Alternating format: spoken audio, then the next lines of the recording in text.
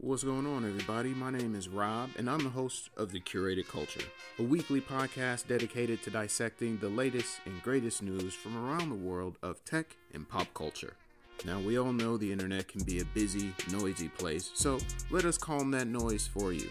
Join us as we discuss the latest and greatest topics from the people and sources that matter most.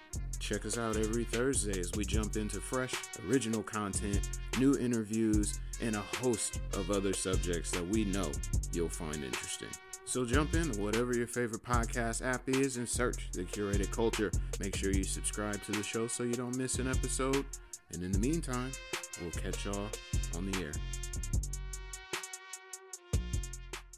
Mom deserves the best, and there's no better place to shop for Mother's Day than Whole Foods Market. They're your destination for unbeatable savings, from premium gifts to show-stopping flowers and irresistible desserts. Start by saving 33% with Prime on all body care and candles. Then get a 15-stem bunch of tulips for just $9.99 each with Prime. Round out Mom's menu with festive rosé, irresistible berry chantilly cake, and more special treats. Come celebrate Mother's Day at Whole Foods Market.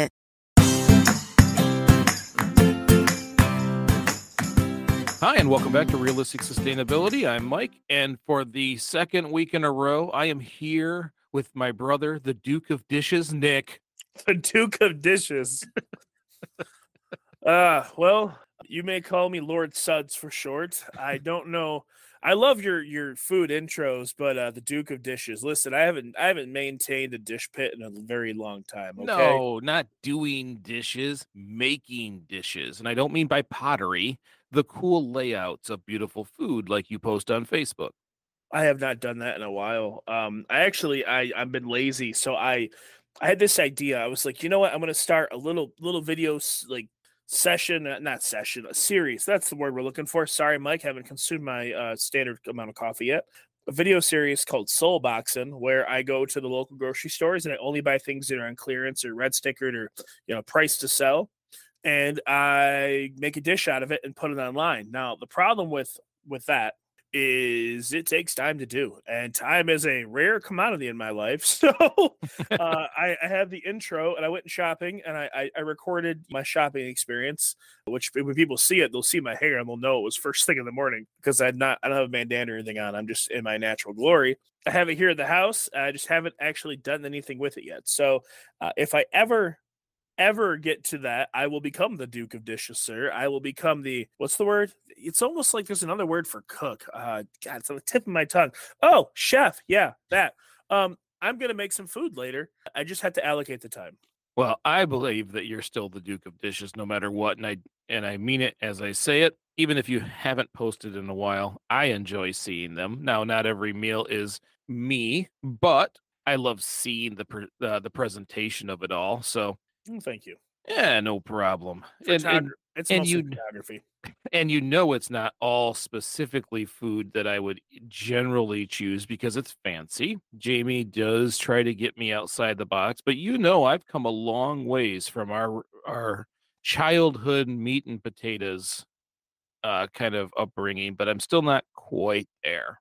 No, well, listen, I do believe that, yes, you have leaps and bounds of progress in terms of your palate being, not so much of a child anymore. Your palate, like you're 46, 40, you're almost 47 now. Gosh, darn it. Easy now.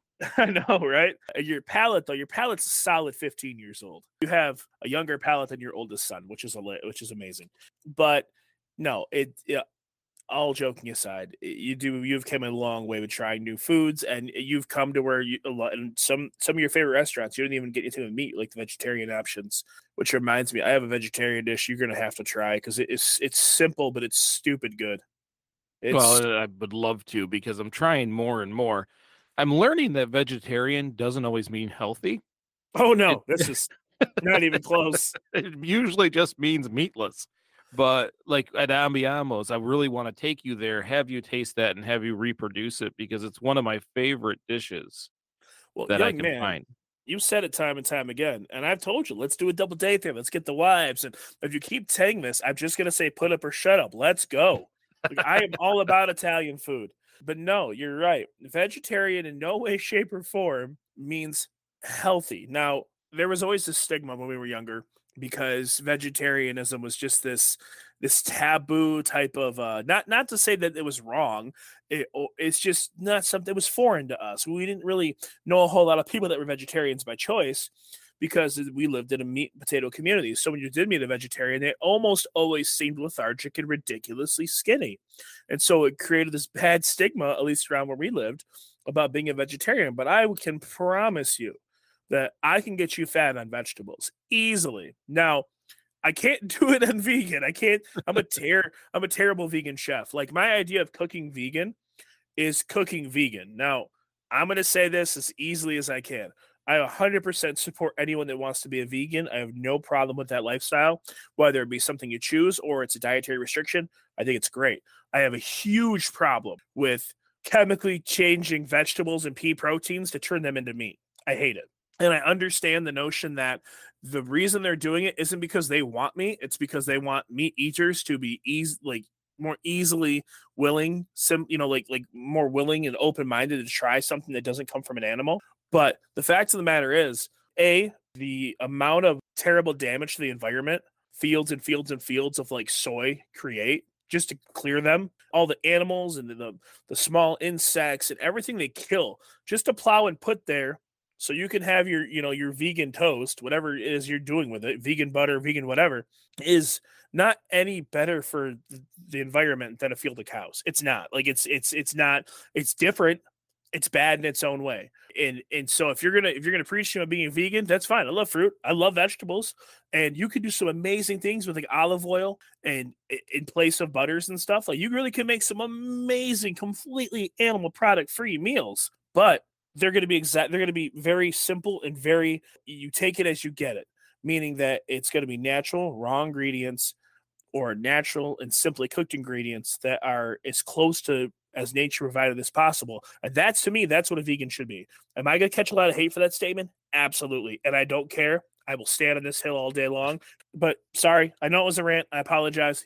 Moral of the story is I can get you fat on vegetables, Michael. Well, and I don't see those alternatives the way most people do. I just see it as another option. So it doesn't matter if your Whopper is made of plants or if you've bought the chicken nuggets from the store that are plant-based. To me, they're just different options. They're another opportunity to have a different kind of food. And I'm trying, as everybody knows, to slowly work myself back down to a point where I can be closer to a vegetarian. I'll probably never make it there. I'm looking at always reducing my meat intake to 3 to 4 ounces.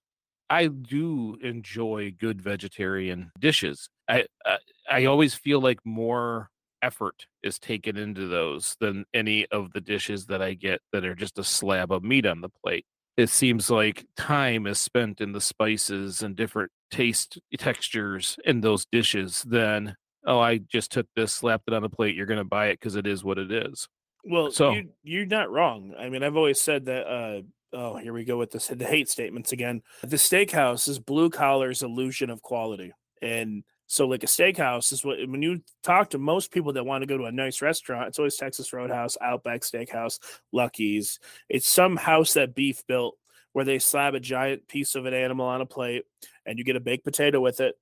And don't get me wrong, I enjoy steak quite a bit.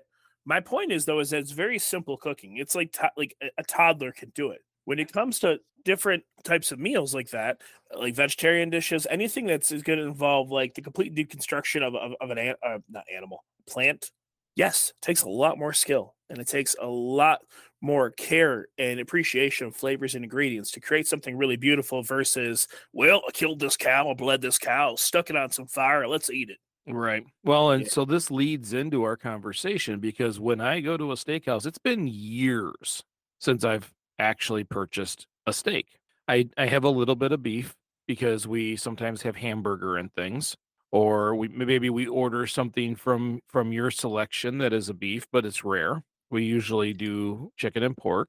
But when I go to a steakhouse, I almost exclusively buy fish. When I go to restaurants, if it's not a vegetarian dish, it's usually a fish dish. And Jamie has taught me that when you travel, you buy what they make. You try the thing that they do best. And the last big travel was Hawaii. And I ate almost exclusively pineapple and fish. But as we all know, the fish industry, has changed dramatically in the last 20 or 30 years. And it makes me wonder, am I making a good choice when I decide to go out and have those meals? Because I like grouper, I like swordfish, and I learned the term poke is just in whatever fish that was brought in that day. But I like seafood. I've learned to like seafood because we never grew up with seafood. It's not something that was ever cooked in the house at either home for me. And it is something I've learned that I really enjoy. I learned that small portions are still acceptable. I'm still satisfied. I can have a huge pile of vegetables, maybe even some cubed up potatoes and a 3 to 4 ounce piece of fish. But is it okay still? Is it better? Is it worse? Because the more you learn about the fishing industry, the worse shape it's in. Oh, that's a lot to unpack, and that's a hard topic to approach because personally for me, and we've had these conversations, I've always believed locally sourced is the best. But when it comes to seafood, you have two options: fresh or saltwater. Freshwater is easier to get locally sourced stuff, but it's also going to be a much lower selection of things. And most people, when you say seafood, they instantly go to shrimp or they'll go to like fish and chips. And as much as I enjoy, and I do enjoy both those things, you're not going to get locally sourced shrimp in Michigan. You're not going to get fish and chips in Michigan unless you're specifically getting a lake fish. Perch you can get locally sourced. It's delicious. It's wonderful. But when you go to a restaurant and get fish and chips, it's normally cod or pollock or haddock. And all those are commercially farmed fish. I am not an advocate for fish farming of any capacity. I think it's terrible. I think that it is in a lot of ways worse than commercial farming for land animals. It's very different, obviously. Now, with that being said, does that mean that it's going to make you sick when you eat it? No. I mean, there's a higher probability that you could ingest something with, the bad stuff, because we ingest that stuff all the time in our vegetables. Antibiotics and yeah, there's all different kinds of things we actually eat in micro doses that you don't realize because it's not enough to actually hurt you, and so they don't really talk about it. But when you have these fish that are really like, they're swimming in a giant net that's shaped like a circle, and they're just going, if they have enough room to move, they're going in circles. But oftentimes they barely can move enough to keep the water flowing over their gills to breathe, and they're fed these fish pellets, which are just made from dead fish anyways. And so they don't have the opportunity to travel through nature and get the nutrients. You see it most with fish in the salmon family, because salmon is like a naturally pink fish, like pink to orange. And that comes from the food they eat in the wild, algae and different things like that, that give you that fish a certain color. Well, the farmed fish is actually like more of a grayish white color. And they put it they soak it in a dye to give it that natural color. But it's not near the same, and it doesn't give you that same flavor. It's also like it's fattier in a different kind of way. While salmon is a naturally oily fish and has lots of good fats, the farm stuff seems to be very fatty. Like when you cook it, it just oozes out of it. Like I don't know how else to describe how unappetizing it looks. If you leave it on the flame for a second too long and it starts to overcook, it just oozes out of it and it becomes this dry lump of grossness. Well, and I didn't know that fishing had already ramped up before I ate more of it, but fishing doubled historically in 1960. That's when it started to dip into the reserves of species. When I say the reserves of species, I'm talking about the sustainability factor or the tipping point of a species.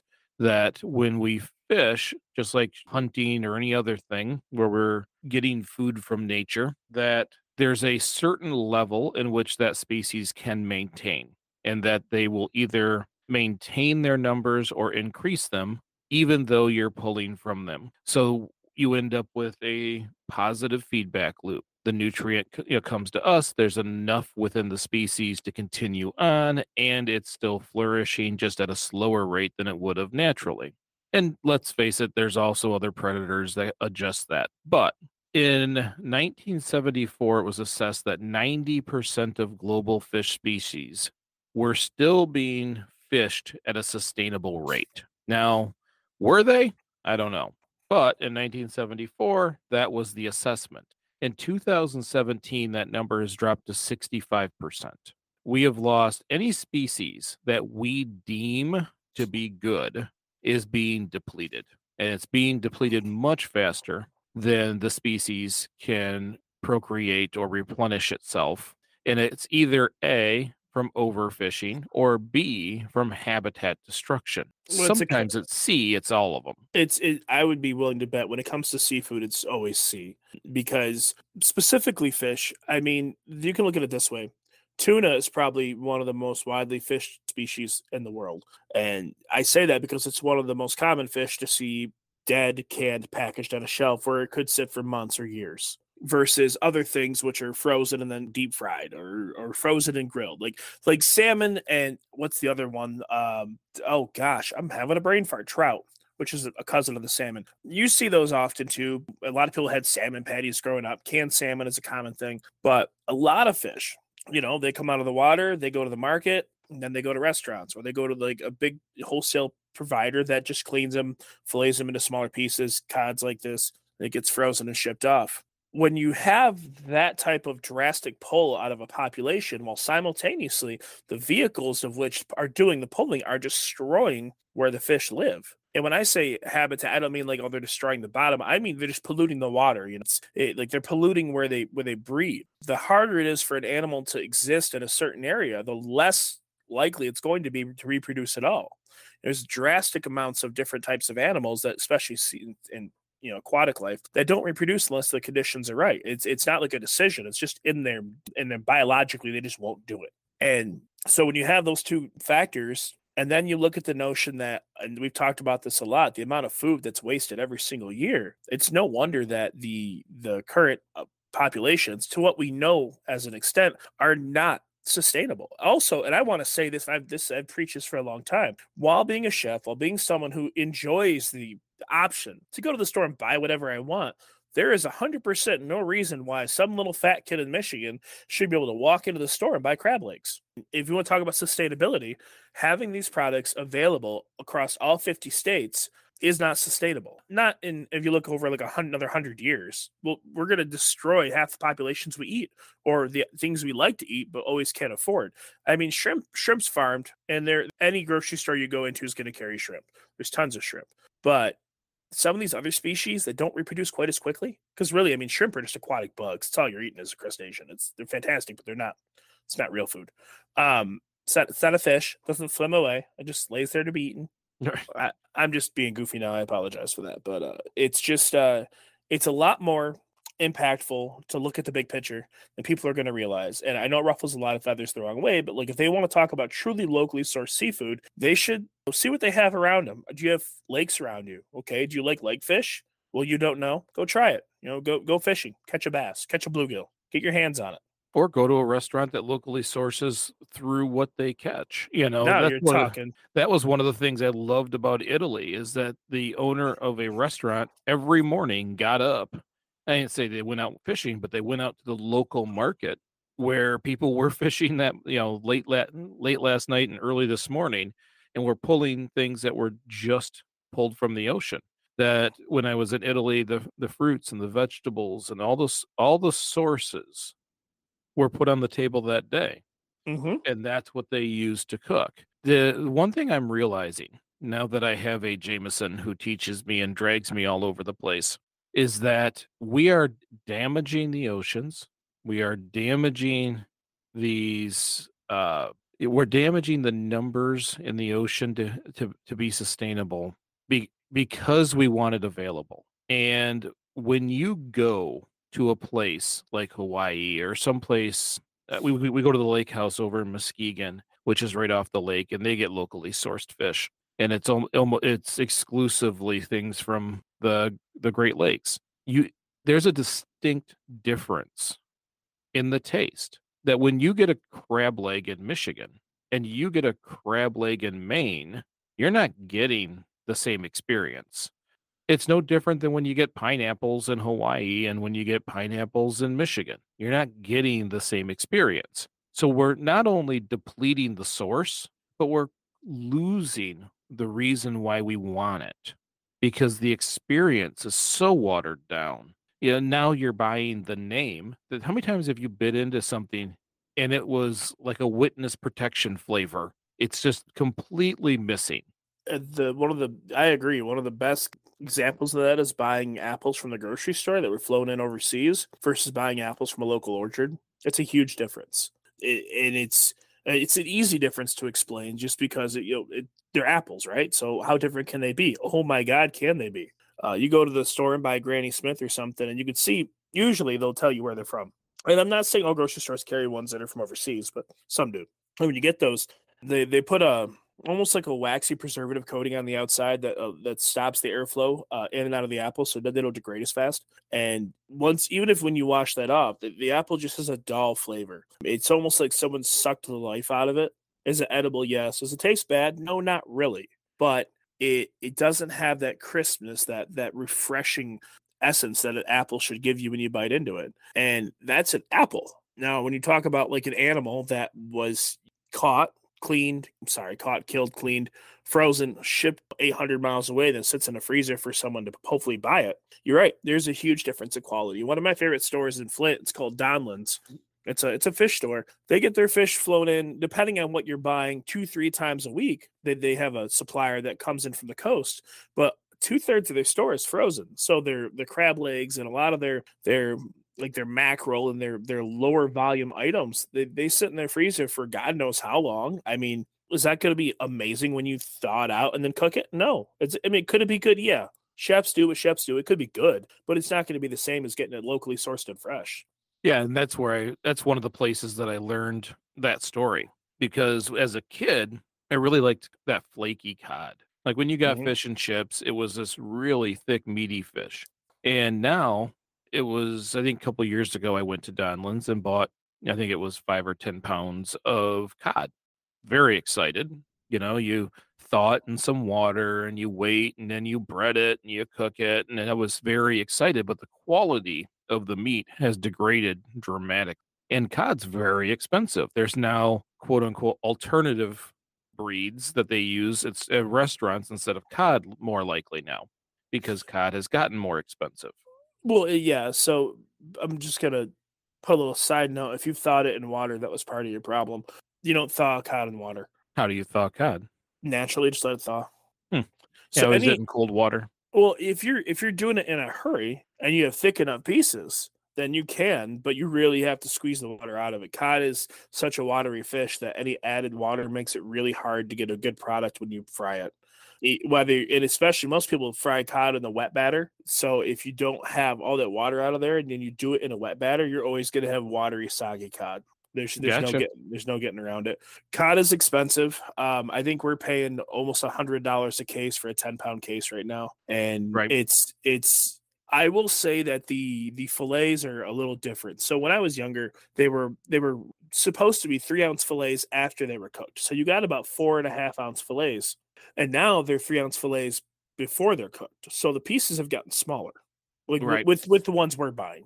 And then if you look at the fish, and you'd have to really pay attention to it, but if you look at the fish, you can see the fillets will have these little gray lines on them. Usually that means that's where the skin was attached to the piece of fish, and that's closer to the edge of the fish versus closer towards the spine, which is where the fillets used to come from. And so you get a lower quality meat to begin with. It is super expensive. A lot of restaurants have completely transitioned away from cod to where if their fish and chips is a big, thick, flaky whitefish, it's haddock. Haddock used to be more expensive than cod. Now it's cheaper. Well, these numbers are driven by how easily it is to get. So once cod was popular, we've all but depleted the supply. Oh yeah, I mean, people love cod. People love fish and chips. Mm-hmm. It's delicious. I mean, one of my favorite things in the world is I'm not fancy. Like I'm cheap and predictable. Drake's Mix. I love crispy Drake's Mix. Little wet battered cod. It's wonderful with some tartar sauce. I could eat like 20 pieces. Like I'll put it down. I like it.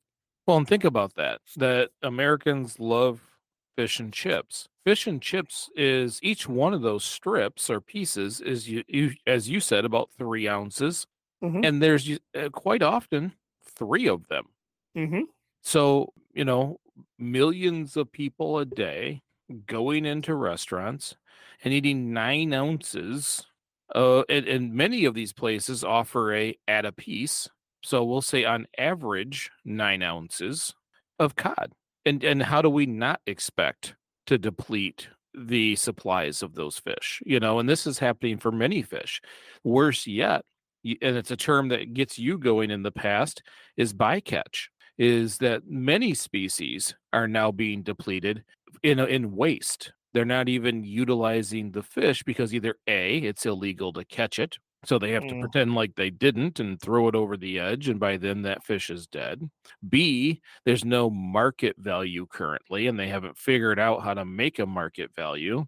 Or C, they only have a contract to catch one specific kind and have to throw out the rest. But in the meantime, the vast majority of the creatures caught in those nets, and that's primarily, they die. So a huge chunk of the ocean, much like our 40% waste on our plates every day in the United States, a huge chunk of what we collect and kill in the ocean isn't even used.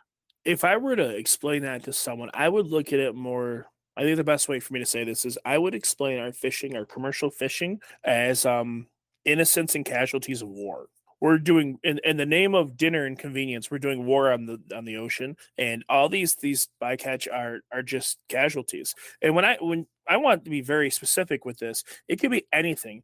It could be turtles, shrimp, crab. It could be dolphins, small species of whales. It just depends on how big the net is, whether they're dredging or it's a floating net, and what they're doing with it.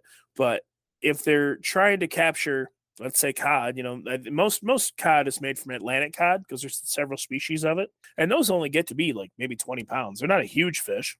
They can get a lot bigger, but on average, they're not a giant fish. But a net to capture a fish like that is got holes big enough to capture pretty much everything. I mean, like I like to talk about bottlenose dolphins because everyone loves dolphins, and they die a lot in nets. Mm-hmm. It's not that. It's not a pick and choose your kind of thing. A lot of people like to pick the species that they're close to, that they think are cute or adorable, and that's the hill they stand on. But at the end of the day, the ecosystem it's a circle of life, and we keep throwing bombs in it. You know what I mean? So there is a system. We have taken pretty much the place of every alpha predator on the planet. In a lot of cases, especially on land, we've removed most alpha predators that stand in our way. In the ocean, we haven't really been able to do that intentionally. Like you're not going to go hunt all the sharks out. You can fish them, but we're doing more damage by just trying to get the food we want. And it's sad if you're a lover of life and animals and stuff like that. When you really look at the big picture, what it costs to get something on your plate, like really, I mean, we talk about embodied energy, but at what point do we start including the casualties of the things that died just to get us there? You know what I mean? Mm-hmm. It's just absolutely. I'm trying not to get really angry and run my mouth because I do this a lot. And like I said, I say this from a step of hypocrisy because, yeah, I'm a cook. Yes, I enjoy the flexibility to go and buy whatever I want whenever I want. Does that mean that I'm ignorant to the notion that it's probably not in the best interest of the environment? No, I understand. I get it. So as you're talking about the way we do things, we're talking nets that would fit a 747 inside of them. And a quarter of the wild caught fish that you see with that label are ensnared in those nets. Now, there's no way to guarantee you're only fishing for what you want when you're using a net that can cover a football field or more. And they do what's called bottom trawling. The fish can't get out from underneath it, if you will. And it absolutely, you can see it in satellite photos where we have fished, because of the scarring on the planet underneath. And those habitats that are under are no longer habitats. So not only are we pulling all the life out, but we're preventing homes for continuation of life. Well, look at coral reefs, man. You want to talk about something that's integral to the sustainability of the ocean? Those are on the bottom of the ocean. Those are on the ocean floor. Obviously when they do these dredging, there's certain places that are allowed to fish like that, and certain places they're not allowed to. But in those places they fish like that, they 100% prevent the possibility of any type of rehabilitation, because every time it starts to calm down, the population starts to reproduce, they do it again and again and again. Well, so there's only 5% of our oceans that is considered protected. So when you say there's certain areas they can't use bottom trolling like that, Mm-hmm. 5%. And in those 5%, you can still fish. So there is really nearly zero places in this ocean that are truly protected. Actually, you get more protection for fish around wind turbines in oceans than you do in their natural habitats, because they don't want the ships near the equipment and accidentally damaging electrical lines or anything else running down through the water. So it's actually safer for fish to be near those areas than it is in their natural habitat. I don't doubt that. I don't doubt that at all. And actually, from a fish perspective, it works out because fish like shade, they like places to hide, so it makes sense that they would want to live underneath that. But also on the practicality of it, it's not surprising to me because people want to protect their investment. So I'm not surprised that that's the case. It is one of those things where, because the ocean is so vast, and the ocean is, you hear this said all the time, but the ocean is there's a lot of it that's never really been explored. There's a lot about the oceans we don't know, and we're always finding new species of things. Typically in like the deep dark parts of it, like the Mariana Trench and stuff. When they go real deep, they start finding things they didn't know existed. But it's practically space on Earth for us. And to think that we're just throwing these big old casualty nets, like, well, let's see what we get. Like, imagine the amount of species that have never been identified that are killed and then just thrown back in the water. Because the average fisherman doesn't have a clue what they're pulling up. Like, they know what they're looking for, but if they're not looking for it, they're not going to notice it.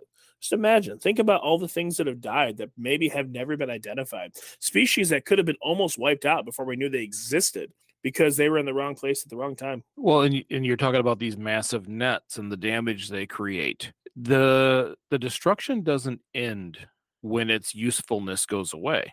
The Great Pacific Garbage Patch is nearly 50%. I think they say around 46%. The amount of plastics and waste that is in that patch is primarily nets. Well, you're right. And that's why it is the way it is. That's why it's almost a landmass of garbage, is because the nets are catching and holding everything else together. Well, and I've been proven wrong on that, by the way. I went with an old NASA thing. You can't see it from space. It's not necessarily even close to a landmass, but there's so much there in that area that it covers the space that Texas would. But if you were sitting in it in a boat and looking around, you wouldn't see a thing. Well, I'd assume that most of the garbage doesn't have the buoyancy to stay surface. It's not going to float in the very top. But when I say landmass, I don't mean you can walk across it. I just mean it's a huge amount of space that is primarily just trash, garbage. And discarded nets are meant to float like that because they're nets. They don't want them at the top of the water. They want them in the water.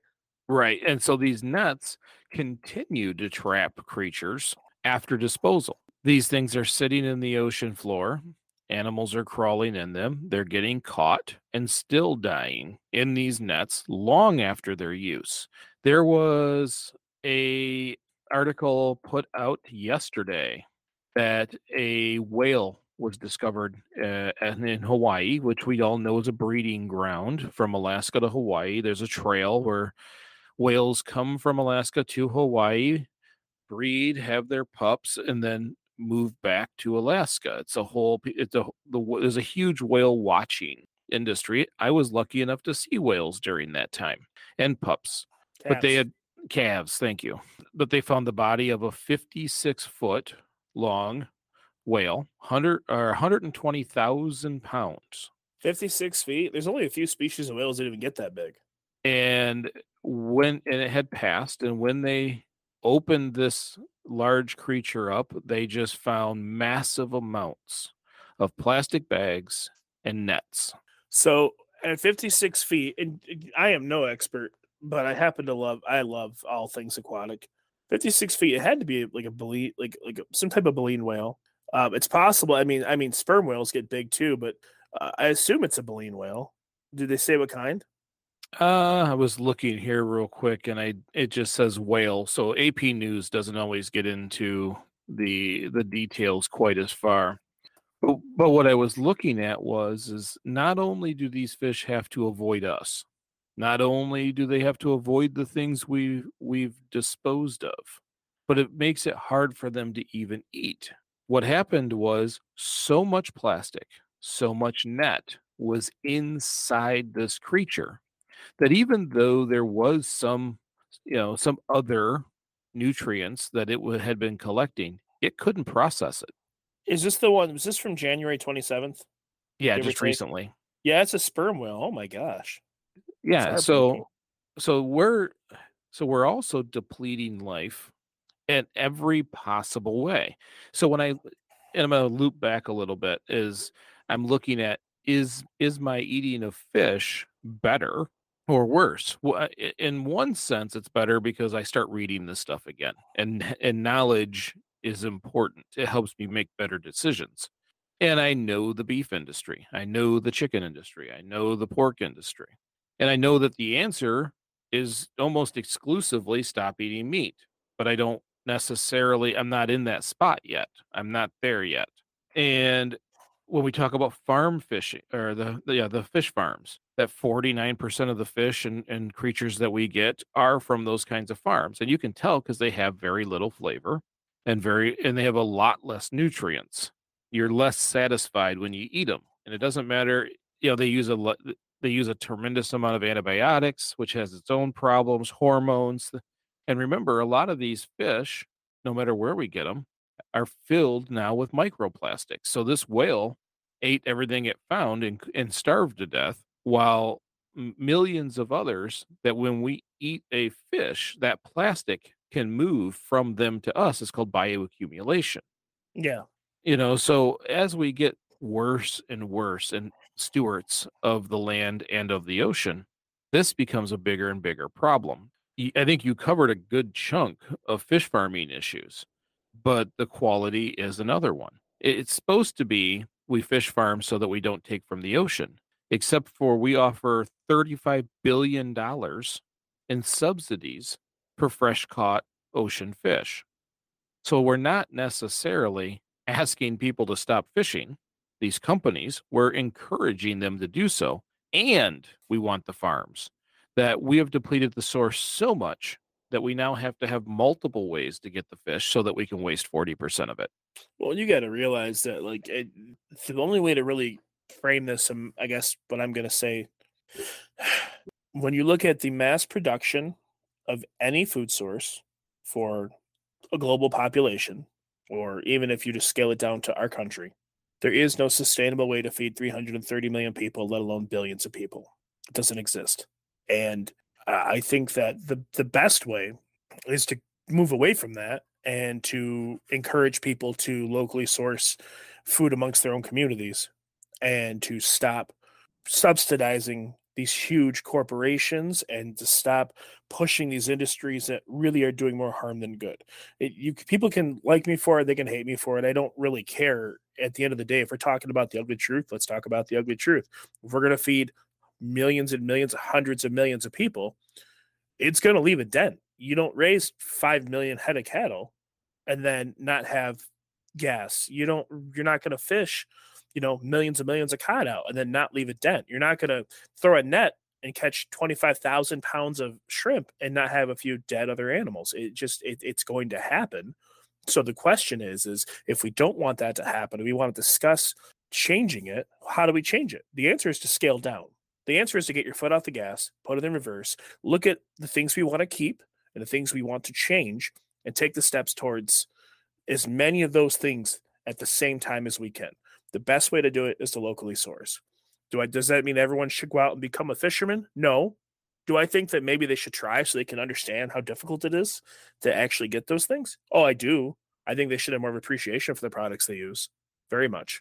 I absolutely do. I think everyone should really, take a second to learn what farming is like, and to grow their own vegetables, and to realize the sacrifice an animal makes when you raise it and you kill it for its food, to turn it into food. It's so disconnected, Michael. You don't realize that, you went to the store and bought some pork chops. At one point, that pork chop had a pulse. At one point, that fish had a pulse. It was a living animal, and you're eating a piece of it. So a lot of it gets wasted. If we keep that disconnect, then the problem's never going to go away, and it's never going to be reduced, and it's never going to change. I understand that our big thing on this podcast is little bit, big bit, but unfortunately, right now, that little bit, big bit, and the negative side is what got us here. So now we got to find a way to little bit backwards, and we got to find a way to find the practices that are the most sustainable, that allow us to move forward without going crazy. Because I'm not going to sit here and tell you should never buy fish again, ever. I'm never going to say that, because it's fish. If you want to eat fish, eat fish. Just be real about it, and understand where it's coming from. One of the things that drives me absolutely nuts is this concept that we cannot feed everybody on this planet. It drives me nuts. Grayson just came home from school doing a paper on helping him understand about climate change. And one of the number one reasons that they had on there was overpopulation. And my 10-year-old was like, cool, genocide. I'm like, no, you don't have to go that far. 40% of everything we eat is disposed of. 40%. That is, that's the low-hanging fruit. If we just got rid of the waste, the industry would have to change somewhat, because we're not buying it all. If we just got rid of, hey, this was on sale, so I bought it all, and I'm going to let half of it rot in my fridge, and we let that be purchased by someone else who won't let it rot in their fridge, and we all consumed 95% at least of everything that came in, that itself would drop the amount of production needed to feed everybody. But then you go back to regional, because I really think the answer for me getting fish is, when I go somewhere, look for the most regional fish. Look for something that was locally sourced if possible. And if not, pick something that is from my region, because that's going to help reduce the embodied energy of what ended up on my plate. But in the meantime, we don't talk about, hey, there's too many people, we can't feed them. We can. We just have to be smart on how we feed it. And people can't have every single thing at every single moment of every single day.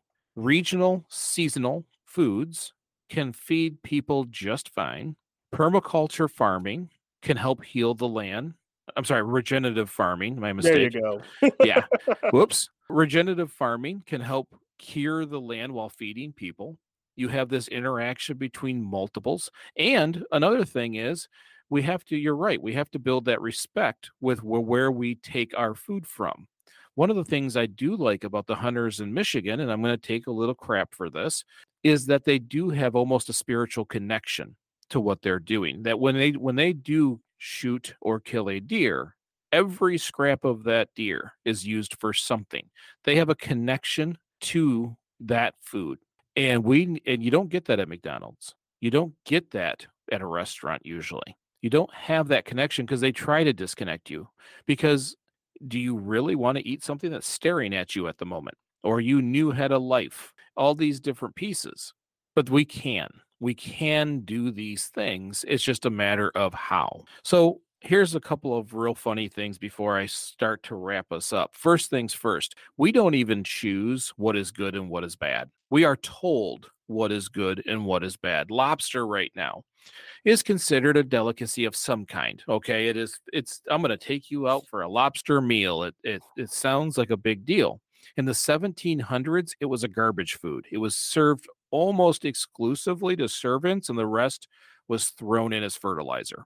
It was the chicken, the poor man's chicken, if I quote, and that there was actual servant revolutions where they fought against where they worked and where they lived, because they were served lobster. Now here we are, fast forward couple hundred years later, and we're paying premiums for what they called garbage fish. We're told what's popular by what they can get in abundance. We're told what is fancy by what they can get in abundance. So maybe we make those decisions on our own. Maybe we like what we like and not what we're told to like. Maybe we stick to regional. I know that that's my solution. Stick to regional species and look for restaurants and places that go with sustainably caught seafood, because I still do want to eat it. And every time we do one of these episodes, someone gets mad at us and yells at us about promotion of eating meat. What I'm saying isn't a promotion. What I'm saying is, if you choose to, we make better choices, that we don't go through, we don't buy all these things. First of all, let them rot. Or B, we don't go get these flavorless options. Because I'm learning this as I get older from when I was younger. There's a distinct difference in the flavor, no different than our vegetables. When you go to the grocery store and you buy that tomato versus when you swing into the Edible Landscape Project and you pick a tomato, distinct difference. We're finding that in everything we eat, and the quality matches the taste. Yeah, absolutely. And I need to make sure you understand. I would never advocate for genocide. I don't think there's too many people, but I do think that when I say scale down, you literally just explained exactly what I meant. Yeah, if we it- reduce the waste, it scales by default. It needs to scale down flat out. And it doesn't. There shouldn't be. It should be. It should not be subsidized by the government. Nothing should be. Not like this. Not food. Food should be locally sourced, and you can say regional. You could do statewide. That could be each state could be its own region. I think that's wonderful. Granted, we're uniquely poised in Michigan to have access to lots of yummy fish, but I think that when it comes to like the big picture on this stuff, if people just learn to have an appreciation for what they're eating, and I really like that you incorporated hunters. I love that actually because I think that people that most hunters they do exactly what you said. They go out, they take the deer, they use every part of it. Usually, in terms of the meat, they use every part of it, and usually they've got one or two guys in the community. They take all the pelts and they do things, they make things with them. You know what I mean? Like the deer doesn't get wasted, and that's how we should treat all of our food. Honestly, it really is.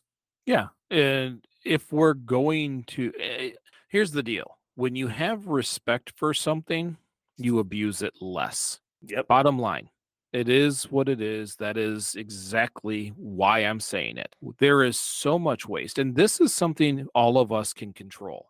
Okay, this is how, if we don't like how the industry does stuff, this is part of that building your positive footprint. We don't have to run around and yell at people and point at them and ridicule.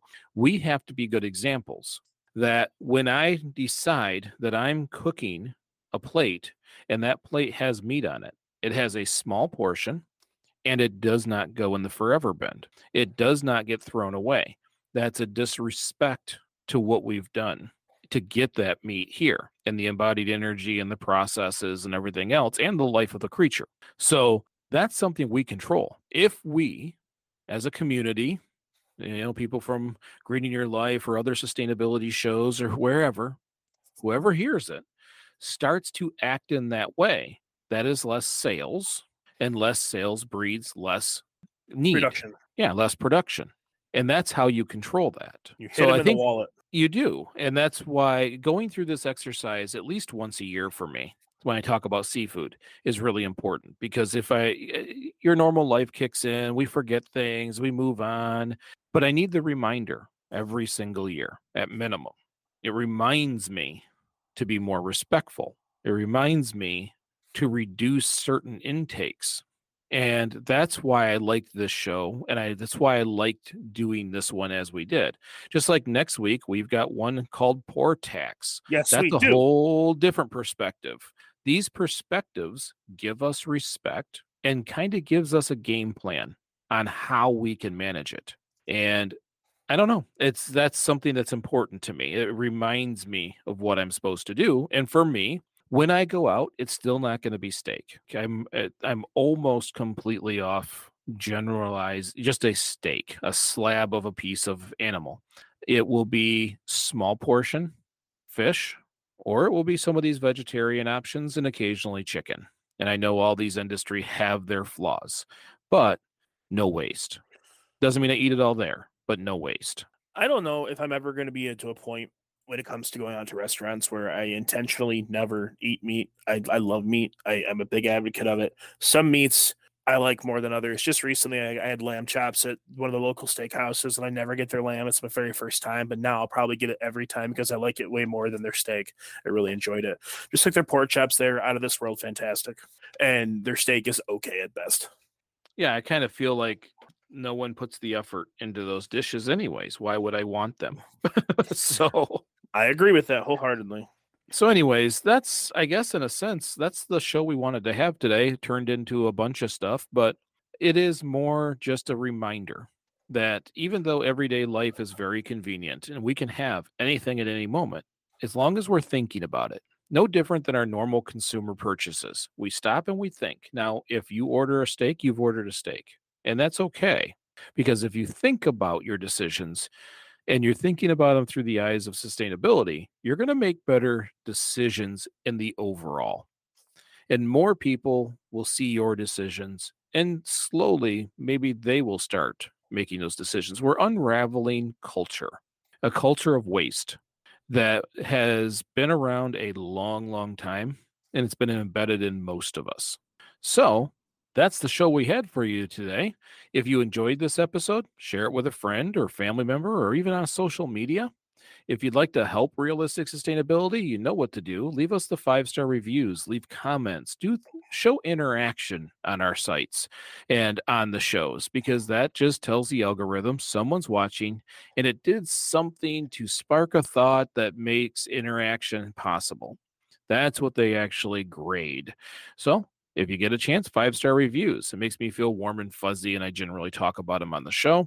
And if you think that realistic sustainability does a little more and you want to do a little more for it, then visit greeningyourlife.org/podcast. That is not only where you can see some of the goofy stuff that Nick and I do, but it also allows you to support the show financially. And for those of you who already do, we do greatly appreciate it. It makes us feel warm, fuzzy, and special, and it kind of reinforces the fact that we know we're doing something worth doing.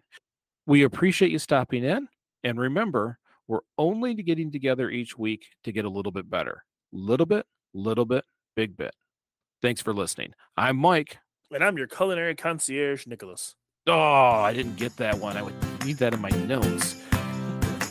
All right, we'll see you next week.